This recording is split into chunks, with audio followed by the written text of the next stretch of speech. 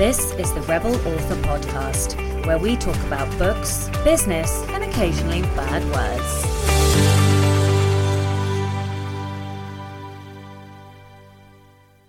Hello, Rebels, and welcome to episode 68 of the Rebel Author Podcast. Today, I'll be talking to... Excuse me, this is Mini Rebel, the real Rebel King in this house, but I suppose I'll let my mummy run the show. I'm terribly sorry about that interruption. Where were we? Right. Hello, Rebels, and welcome to episode 68 of the Rebel Author Podcast. Today, I'm talking to Roz Morris all about how to create captivating characters. But first, to last week's question, which was, what non-writing related activities will you be doing in 2021 to help grow your business? So Linda, and I apologise if I mess up your surname, Chudo Malova, said, as far as what non-writing activity I'm doing to grow my business, I'm definitely building my author platform. Social media, maybe YouTube, if I can figure out what's the special thing I can actually pass on to someone else. And then she continued to say, this is one of the best pieces of advice I've ever received in regards to the last podcast. I love this podcast and received the many pointers with gratitude. That said, I'm going to leave this here. We're in the middle of a global pandemic. At this point, it's not realistic looking that life will be in any way back to normal before 2022. Please, people, kick your own asses, but also be as kind to yourself and as you are to others. It's okay to set goals and fall short. It's okay to have unfocused minds, erratic behaviour. It's okay to gain weight or to feel unmotivated. It's okay to fail. Lockdowns are hard on all of us creative souls. A lot of us have financial problems and or worries about the future. It's like trying to build a skyscraper during an earthquake. Sure, it's doable, but the resources needed are monumental. We're all in survival mode, so by all means hold yourselves accountable, but also sprinkle on some of that kindness. Slam on the brakes when the hustle feels like a mountain to climb that keeps growing as you climb. I thought that was a beautiful piece of advice, and I loved the analogy about the skyscraper during an earthquake. So thank you very much for sharing those kind words with all of us.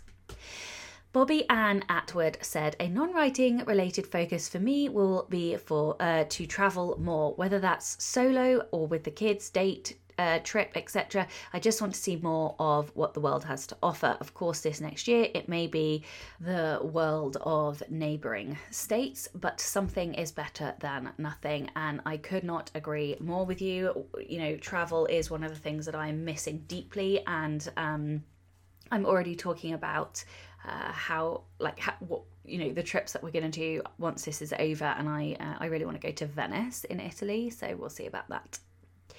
Kerry Hadiski said, building my platform on social media and paying down some debt so I can self-publish when Tiny Rebel is in school.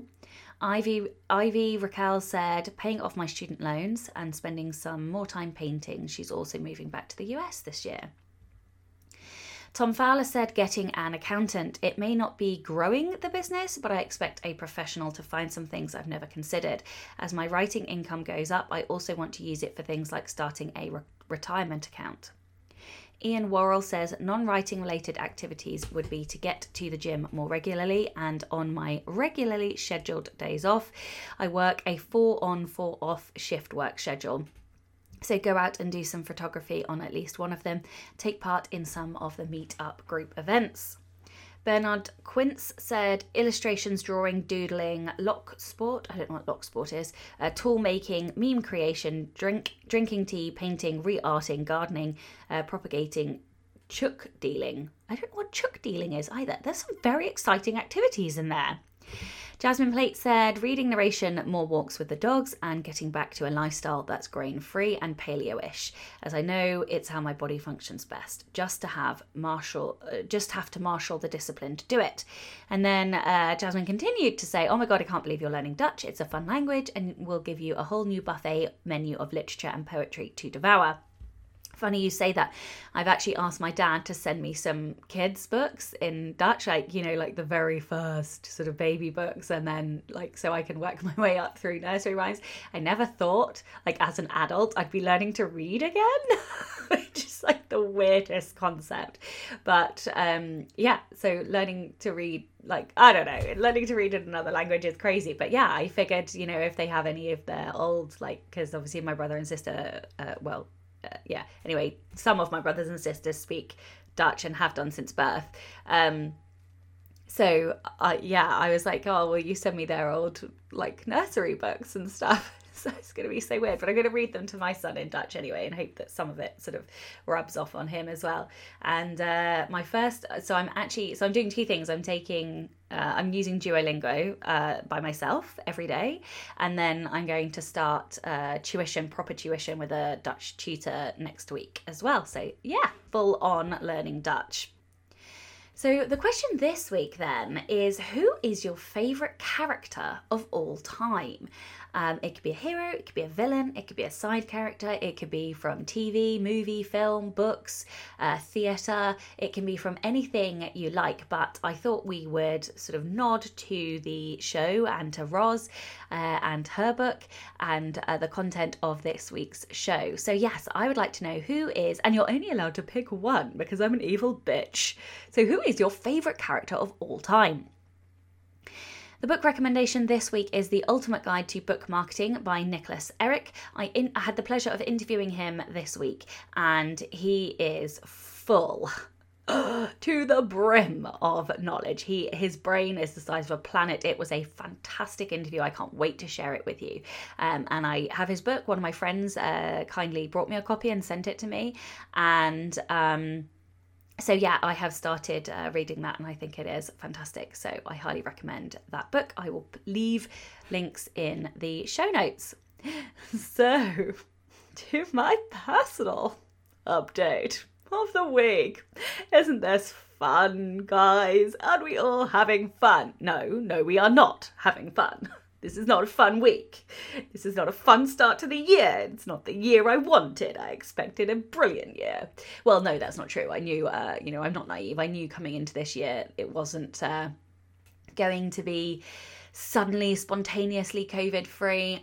However, I don't know what the situation is like for you in all of your different countries, but here in the UK, Boris Johnson, the wanker, has shut down the country again. We are in a 6-week lockdown, and this time the absolute twat chops has shut schools. Now, I'm not here to have a political discussion about whether that's right or wrong, or about vaccines or any of that shit. What I'm here to say is, as a working parent, it is very fucking difficult to run a business, even to record a podcast, when you have a child at home. Okay, Boris. I did go off on a rant, and then I had to delete it because I didn't want this to be a political ranting podcast. So I'm going to end my thoughts here on that matter, but I'm sure you can hear from my very strained voice that I have a lot to say, and I'm not going to say it. I cried for 2 straight hours. I sat and watched the announcement in my office, and then I laid quietly on the floor and sobbed for 2 hours. I am not coping very well with this 3rd lockdown, because not only is this a 3rd lockdown for us, but my son has also had to quarantine twice from school.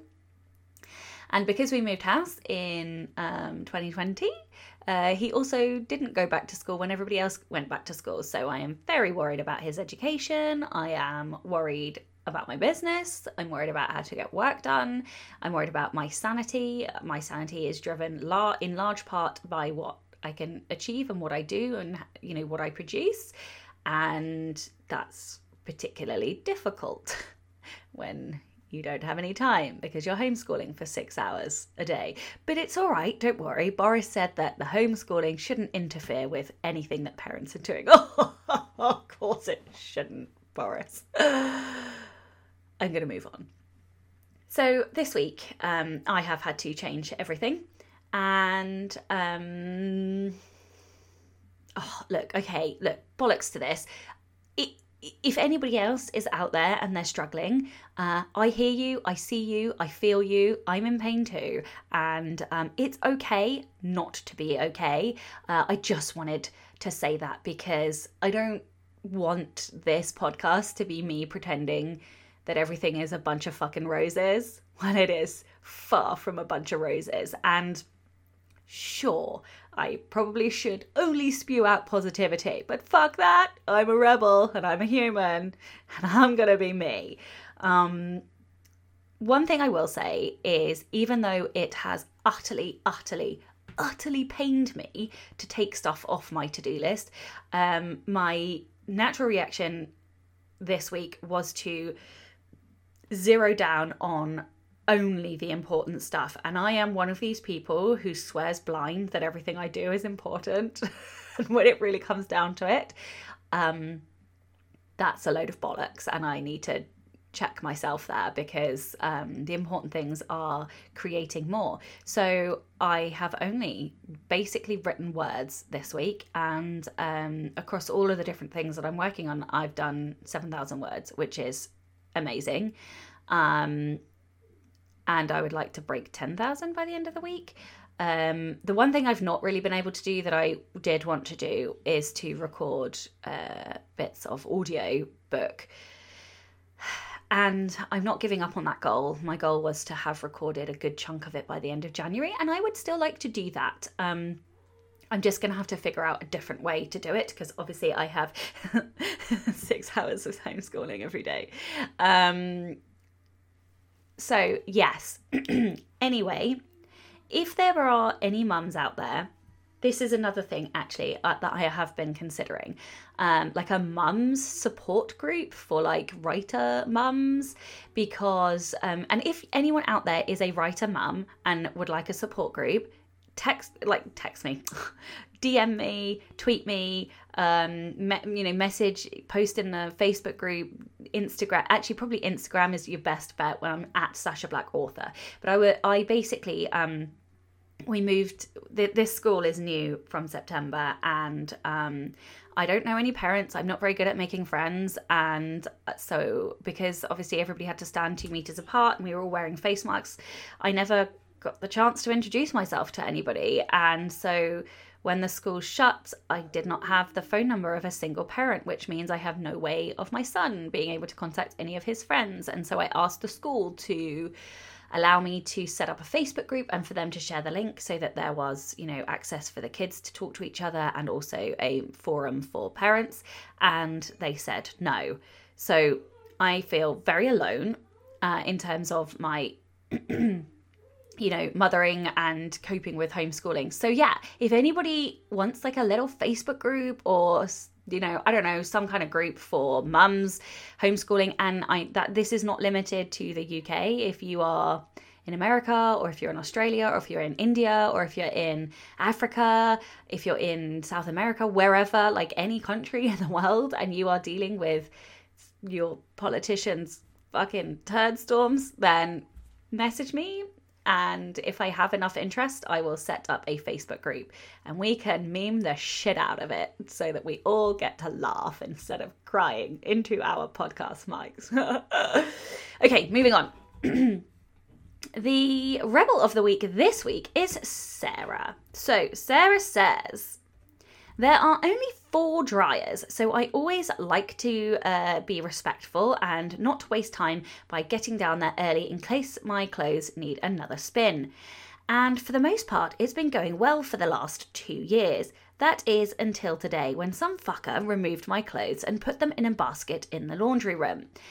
First of all, it wasn't even my basket, so that's gross. Second of all, my clothes were still soaking wet, and I know for a fact he took them out before my first cycle was finished, because like I mentioned above, I came down 5 minutes early to check. Thirdly, he also happened to leave my sports bra and underwear on the top of the random basket. Ew, that's so creepy. I was so fucking pissed that I opened the door to the dryer before his laundry was done and taped a note to the machine that said, "Karma's a bitch, asshole." I will say I am a fairly nice person most days and did consider going back down to start his load up again. But then it was like something took over my body and I just shrugged and even laughed a little.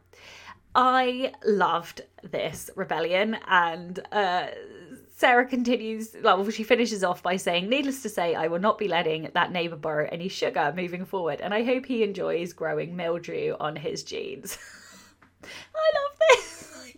I love these tiny rebellions. Like, you know, so often, like, so many people are crushed in this world. Like, the fuck is that about? We go around stamping on other people instead of picking people up and holding hands out. You know, like, what was the actual point of that, you know, oh God. He could have checked the timer to see how long was left. Like, people are just assholes for no reason. So, you know what? Karma is a bitch and he deserved it totally. So, yeah, I love your rebellion. If you'd like to be a Rebel of the Week, please do send in your story. It can be any kind of rebellion, big, small, or somewhere in between. You can email your Rebel story to rebelauthorpodcast@gmail.com or tweet me at rebelauthorpod. 2 new patrons this week. Welcome and thank you to Cassie M. Newell and Naomi Kennedy. Both have come in and have joined the Slack group. So super thank you and welcome. And I'm really, really grateful for your support, especially at the moment. It means more to me than I can express in words, and I'm meant to be a writer. I will be doing a Patreon Poison and Prose, an exclusive Patreon only Poison and Prose next week. I have put the information in Patreon already, so if you haven't seen it, go and check out the posts. I will post a reminder next week, and that's like a live Q&A writing sprints together, and we're going to be doing it on Zoom. I've upgraded my Zoom account so I can have like 100 people in my Zoom thingy, and I think I'm not committing 100% to this, but I think I'm going to commit to doing it every month. But we will see. I'm not gonna promise until I 100% know I can deliver. But yes, you will definitely get more Poison and Prose lives for patrons only. So if you would like to support the show and get early access to all of the episodes as well as bonus content and joining exclusive Patreon Poison and Proses, whatever, then you can buy from as little as $2 a month by visiting patreon.com/Sasha Black. And as always, that's Sasha with a C and not an S. This week's episode is sponsored by Pro Writing Aid. Pro Writing Aid is an editing software and it is fan-fucking-tastic. I use it personally. I say this every time because it's true. I use it as my last line of defense and also as a grammar checker, style editor, and mini writing mentor in a way. And I use it before I send my manuscripts off to my editor to try and make their job a little bit easier. Pro Writing Aid is about more than just finding grammar mistakes. It helps you to learn good writing techniques because it has over 20 different writing reports that make suggestions and then offer detailed explanations as to why they've given those explanations and suggestions. They also have videos and even quizzes to help you understand the reasoning behind the suggestions. Writing, of course, can be grammatically perfect and still feel awkward and clumsy. It's because I like breaking rules. Pro Writing Aid searches out elements like repetitiveness, vague wording, sentence length variation, overdependence on adverbs, passive voice, overcomplicated sentence constructions, and so much more.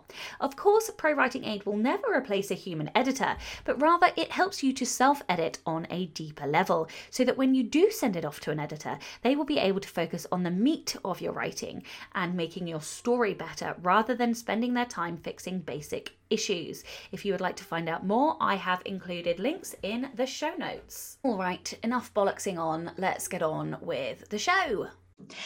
Hello and welcome to the Rebel Author podcast. Today I am joined by Roz Morris. Roz is a best-selling ghostwriter turned contemporary novelist and author mentor. Her latest release is a workbook version of her successful writing manual, Nail Your Novel. She has 2 published novels, My Memories of a Future Life and Lifeform 3, which was longlisted for the World Fantasy Award, and a collection of travel diaries, Not Quite Lost, Travels Without a Sense of Direction. Hello. Hello, Sasha. Great to be here. Thank you so much for coming. I am just going to have to take a pause because my cat's opened my door because she's clever. And I can guarantee you she'll make a load of noise if I don't shut it. Okie dokie. So before we dive in to the questions, would you like to tell everyone a little bit about your journey and how you got to where you are today? Well, I was lucky to get a job in a publishing company quite soon out of college. I didn't really know that's what I wanted to do, but once I got there, I thought, oh, this really fits. I love making books. So I had a great grounding in all the things, all the aspects of making books, commissioning authors, working with authors, writing, all sorts of things like that. But the content was not really my sort of thing. It was a lot of titles for graduates to tell them how to go and have careers as management consultants or bank managers and things like that. And I very quickly ran away to become a novelist. I love it. I love it.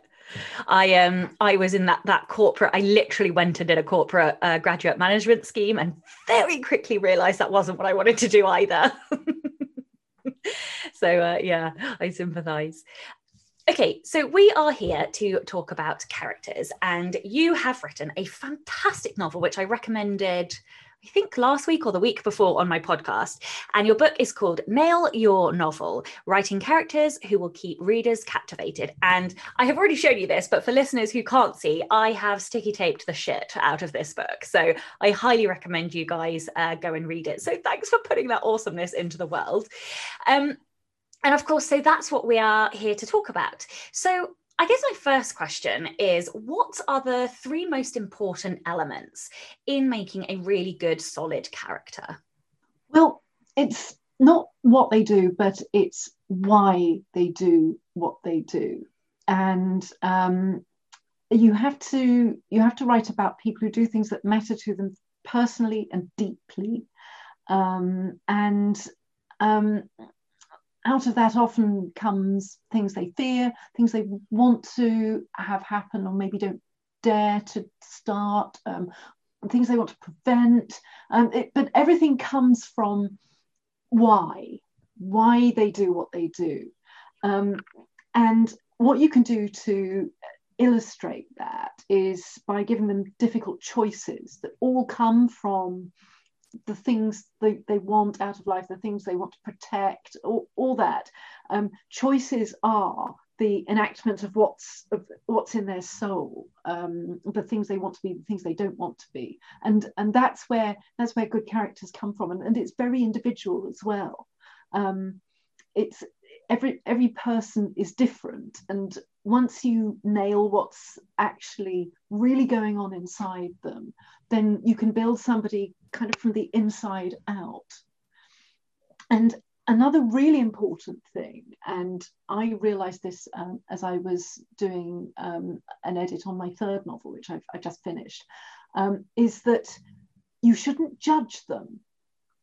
And I found that I was reading through some of the scenes I'd got with a character, and I was thinking, my approval or disapproval of this character is actually coming through on the page, and I thought that's getting in the way. What I should actually do is just be more understanding about what it's like to be him. And this was quite an interesting thing to think about, because I had created him probably from various people I was irritated by or frustrated by, and it was still in the manuscript somehow. But I found that once I thought, now really understand what it's like to be this person, why it's good to be this person, why it's bad to be this person, what it really feels like to be them if you weren't judging them. And that was a really important way to open him up. And then I found my beta readers said, I really warmed to him. and I wish people had been nicer to him. Whereas in an earlier draft, I was thinking, oh, he deserves everyone to treat him like a fool. So that is something really important. Understand what it's like to be them, and even that why it's good to be them. Yeah, I absolutely love that. I think nobody has ever said that to me, and so I think that is fantastic. I've never thought about it in terms of not judging your characters, but that's so true. Like, I think some of the best written characters are those that are different to us and our everybody's always very worried and afraid to write characters who are different, either different in terms of from perhaps diverse backgrounds, or different in terms of from a different background to them. And obviously there is a deep importance for own voices, to write, own voices. But also, I do think there is something wonderful when we are able to write characters who are different from us and truly embody them, because it teaches us what's the word? It teaches us acceptance and, I can't think of the word. I don't mean empathy. Empathy. Yes, thank you. Empathy. And exactly. And that can only make the world a better place. So I love that. And the other thing that I loved about what you said was, I remember it was a really good reminder. I feel like I'd read it somewhere before, but the way you phrased it was so perfect. And it's about the best type of choice a character can have is the impossible choice. And it was just the way that you phrased it. I was like, oh yes, like I really needed to hear that again, because it's so true that the only choices we really, or in those like obstacle type conflict moments, the only choices we should be giving our characters really are impossible choices, because that's when you see like them fulfill their most selves, if that makes sense. I don't know. Yeah. Okay, so what about the most common mistakes you see writers making when they try to create characters? One very common one is very little arc, because what often happens is a writer will think, I want to write about someone who's got this problem, this dilemma, or this maybe an emotional scar or something. And they actually keep the character more or less in that state all the way through. And it actually gives the character nowhere to go. But I've seen countless manuscripts where a character has started off quite damaged. There is sort of quite a lot that they need to heal. And they've gone like that through most of the book.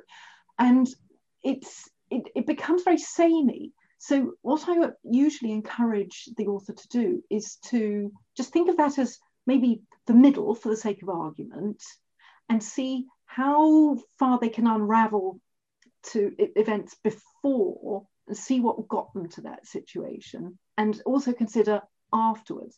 And they usually are thinking of a time when the character is in kind of deepest distress, because that's usually what grabs their attention in the first place. That was the inspiration. The character who's got this, but they've got to kind of rewind and build up to that you could have the problem simmering on a very low heat to start with, but it's got to have somewhere to go.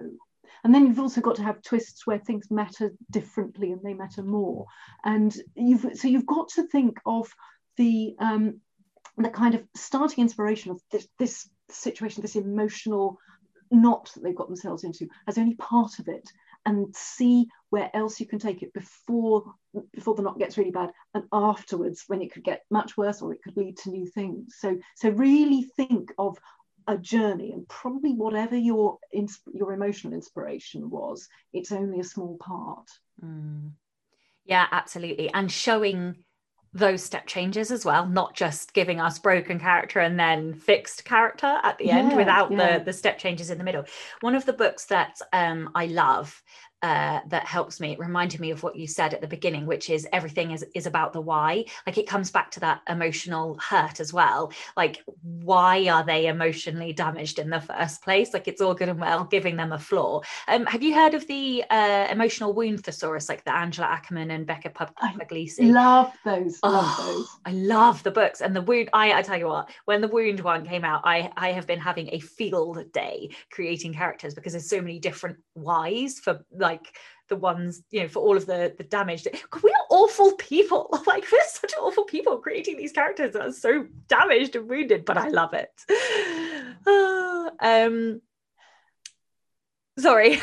Yes, no, I was going to agree. When I was writing my first novel as me, as opposed to the ghosted novels, I did awful things in the ghosted novels, but they didn't seem to matter. But the first novel as me, I kind of seem to have created really from my own DNA. And I'd wake up in the middle of the night thinking, I have done something awful to this character, really awful. I would not like to be living this, but when I get at the computer and I'm sort of talking to the page, it's all got to happen like that. But if I step away, I think that there's some really cruel stuff I'm putting these people through. But again, you know, what we want with fiction is to go to places and explore, and we want impossible choices. Those make us very curious, and we're very lucky if we don't have that kind of stress in our real lives. But we do want to understand people who live more extreme lives and situations than we have. Yeah, absolutely. I think it helps us to like work out things in our own brain, even if we're not doing it, you know, it's not as plain and simple as that. But I think subconsciously it definitely helps us to like evaluate, I suppose, for ourselves. In your book, you talk about the importance of character reaction and how that character reaction helps to define character. So can you explain what that means to listeners and how they can use it to create better characters themselves? Well, I wrote that piece because I was seeing a lot of manuscripts where the writer seemed to assume the reader would know why something was important, so why a choice was difficult, or why some development was disastrous, but they hadn't actually put this into the manuscript. And what you have to do is you have to teach the reader what matters to the characters and why it matters, and then you have to create story events that will affect them. But reactions are really important, so they will often show, say, a cat dying, for instance, and assume that everybody will understand that the cat dying is bad. It might not be, not necessarily.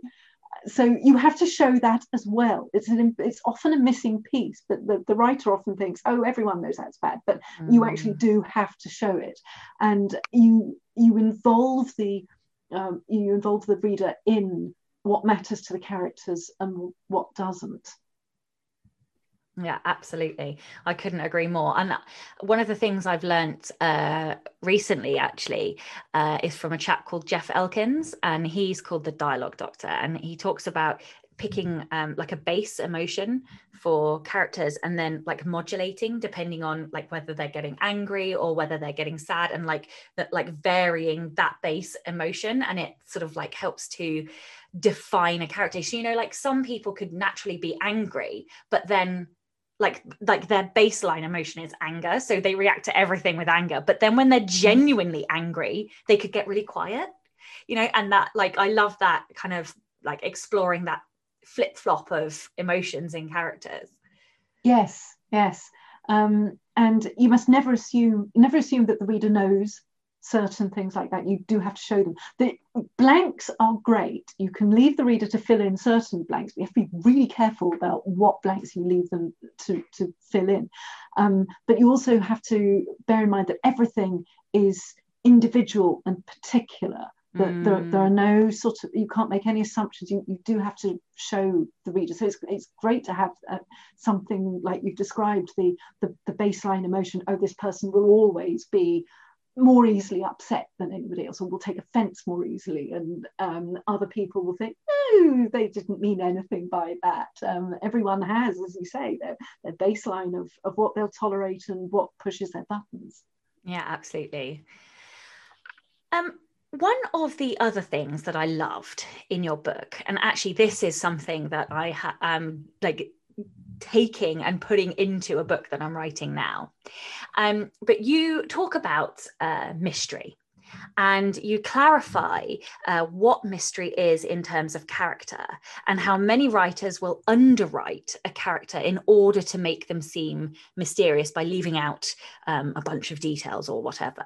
But you also say that that's a mistake. So I wondered if you could explain how writers can create mysterious characters like effectively.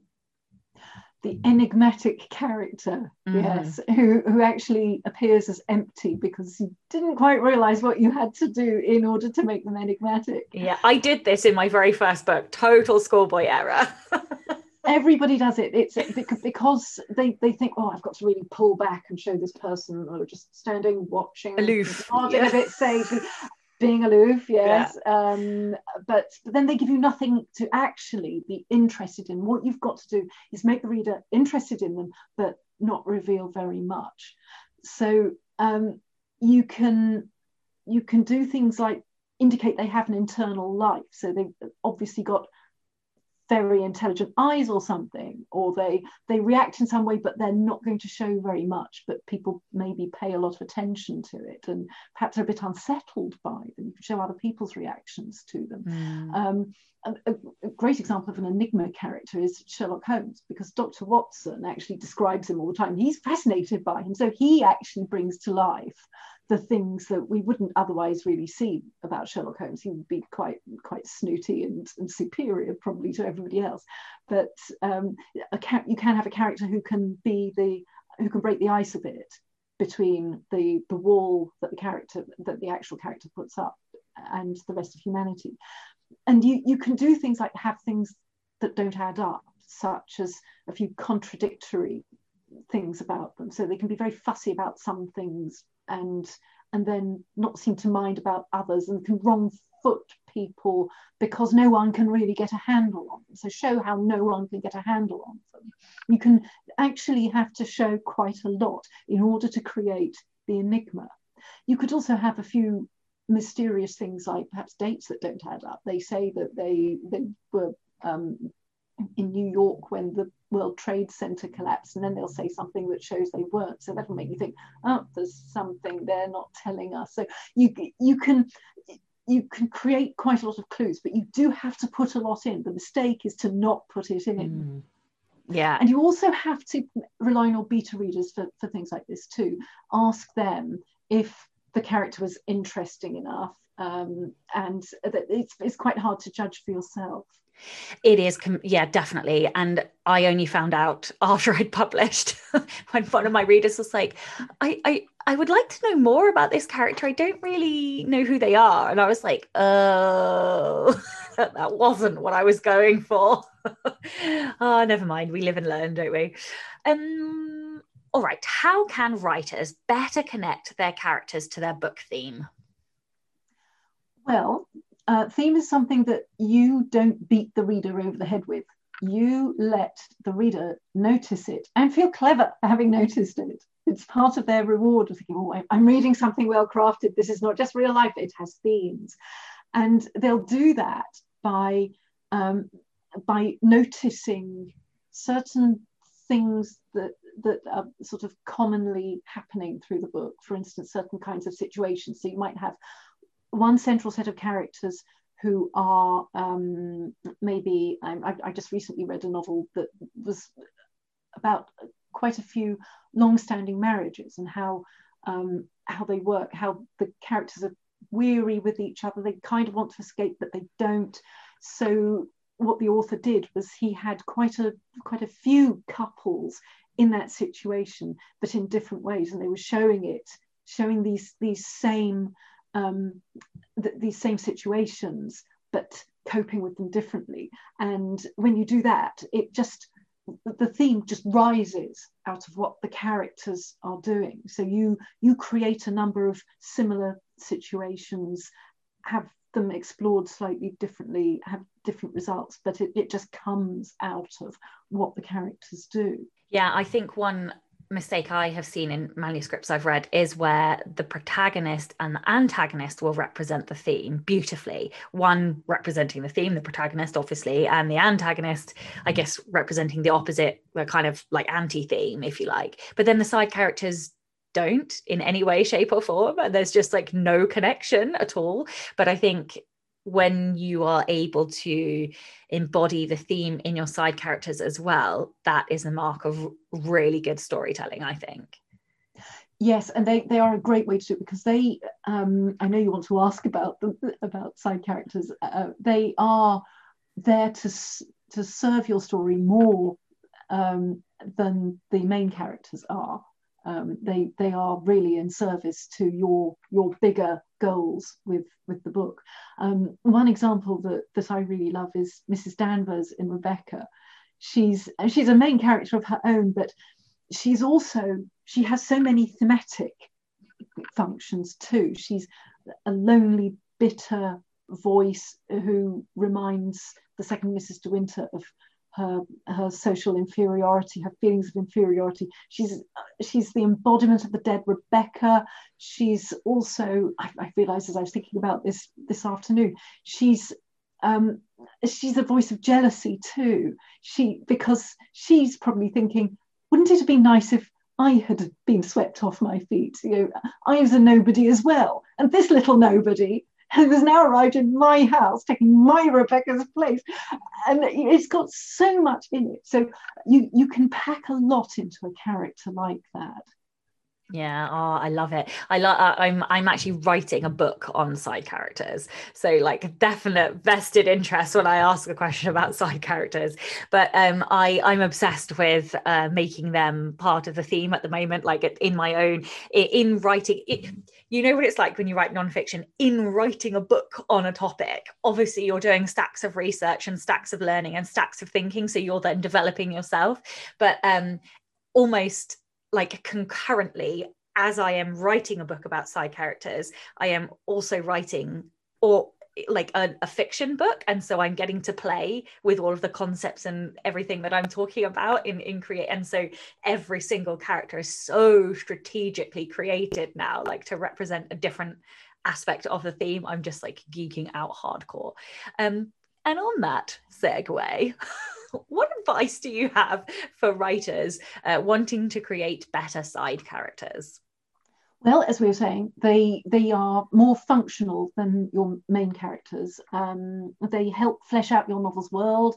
They often have roles like the main character's buddy or a mentor or something like that. They might be seen a lot, or they might not be seen very much.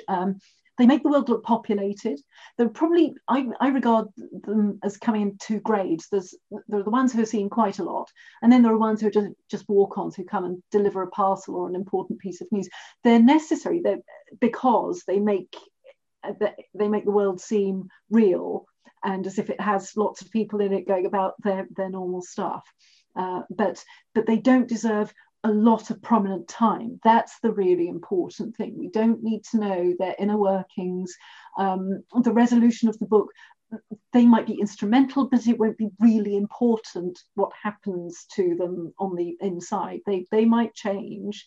That's up to you, but they don't necessarily have to change. And they won't go through the biggest journey. The person who goes through the biggest journey is obviously your main character. So they mustn't steal too much attention, but at the same time they still have to feel real. And this is a problem that I often see. You have side characters who come in and out whenever required by the book, but they don't have anything else to do. So you have to somehow create the idea that they're going around living lives, but their lives are of no interest to this book. So you have to have them going off and having to pick children up and not being able to do whatever the MC needs, or they have to have other priorities as well. So make them have their own lives, and then they will seem like they're real people as well as being assistants for what's mainly going on. Yeah, I love that. Absolutely. Also, it ticks off the protagonist and creates a bit of conflict. So you could never have enough conflict. So thinking about like individual characters, how can writers better define like each character's voice? You made a lovely point earlier when you were talking about the kind of internal emotional level that different people would have. And it's really an extension of that.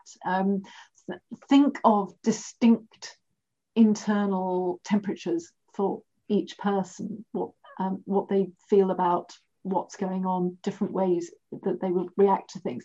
One thing I find really useful is to think of humour styles. If you sit in a group of people, just look around, look at how they all have quite different ways of showing humour. Some won't show any at all, and some will always make a bad pun. Some will always be dead serious and hate it if someone else makes a joke.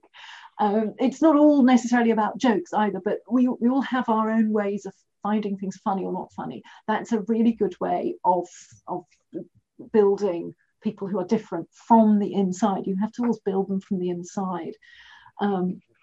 Another thing you can do is think of the formality or informality of their language. People with different education levels, obviously, but also who mix with different kinds of people. We all have kinds of people who we mix with, and that affects how we communicate, the kind of language we use. Our professions will influence how we communicate. All these things will add up to distinctive internal settings for the characters. And so you can really show their differences in dialogue, particularly by showing how they would talk about the same thing, and the way they react to shocks or grief or anything big. So, but it all comes from inside. Figure them out from the inside, why one is different from another, and that's how to make them distinctive. Amazing. Okay, my very favourite question, of course, this is the Rebel Author Podcast. So tell listeners about a time you unleashed your inner rebel. Well, how long have you got? Yeah, I love how this starts. Amazing. All night, darling, all night. Tell me all of the dirty secrets. All of it. Well, I kind of think like my entire life has been a bit of rebellion, not in terms of breaking windows or going to jail or getting tattoos or anything, but in terms of kind of finding my own way. And that's because I'm a really kind of impassioned person. I always wanted everything I did to be heartfelt and true.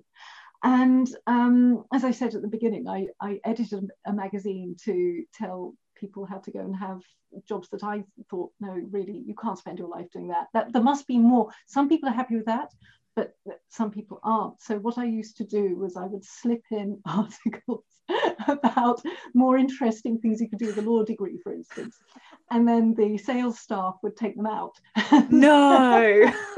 They say, we don't want to, we don't want copy like that.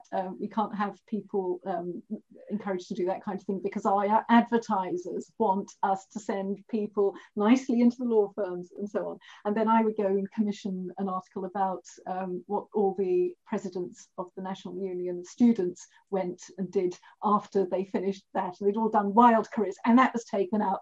And so yes, we did have to part ways eventually. But I was always thinking life should be big and heartfelt. And I got married in a language I don't speak. I wrote about this in Not Quite Lost. I wore black for my wedding. Oh my God, I think I just fell in love with you. That's amazing. Do you know that's my one regret? I asked my mum, so my mum is like this amazingly ridiculous creative person and she makes wedding dresses, and I asked her to make me a wedding dress in black as like a copy of a Vivienne Westwood one, and she said no. She did put purple and silver in my dress though, so I, everybody loved each other in the end, but that is my one regret from the wedding. Well, you want more? Well, sorry, I wasn't sure if you I mean, we can. No, I think that was amazing. But no, yeah. I love that so much. And the other thing I loved was that you mentioned that NUS. I definitely was president of my student union back in the day. In fact, a very, very pivotal year, because I was the year that the tuition fee cap came off, and I was in London, like rioting and protesting. Such a fucking rebel. Oh, it was amazing. But yeah, I loved that NUS. It was like 80% booze and like 20% politics. Oh, thank you so much for your time today. I've had an absolute blast. Where can listeners find out more about you and your books and and services as well? And I don't know. Anything basically. Tell me all of the things. All of the things. Well, I'll keep it to two because there's probably the easiest. There's Twitter. I am Ros_Morris, and that's ROZ, and then Morris, like Morris dancing. And the other place probably you could find me is my website, which is rosmorris.org, and that's Rosmorris, just one word. Amazing. Thank you so much for your time today. And thank you also to all of the show's patrons. If you would like to get early access to all of the episodes, then you can do so by visiting patreon.com/Sacha Black. And as always, that's Sacha with a C and not an S. Thank you also to everyone listening. I'm Sacha Black. You are listening to Ros Morris, and this was the Rebel Author Podcast. Next week, I'll be joined by Sarah Rosette, and we'll be talking about how to write a series in the most effective, efficient, marketing-y type way. And she is an absolute delight. So I can't wait to share that with you. Don't forget to tune in and subscribe on your podcatcher. And when you have a moment, please leave a review.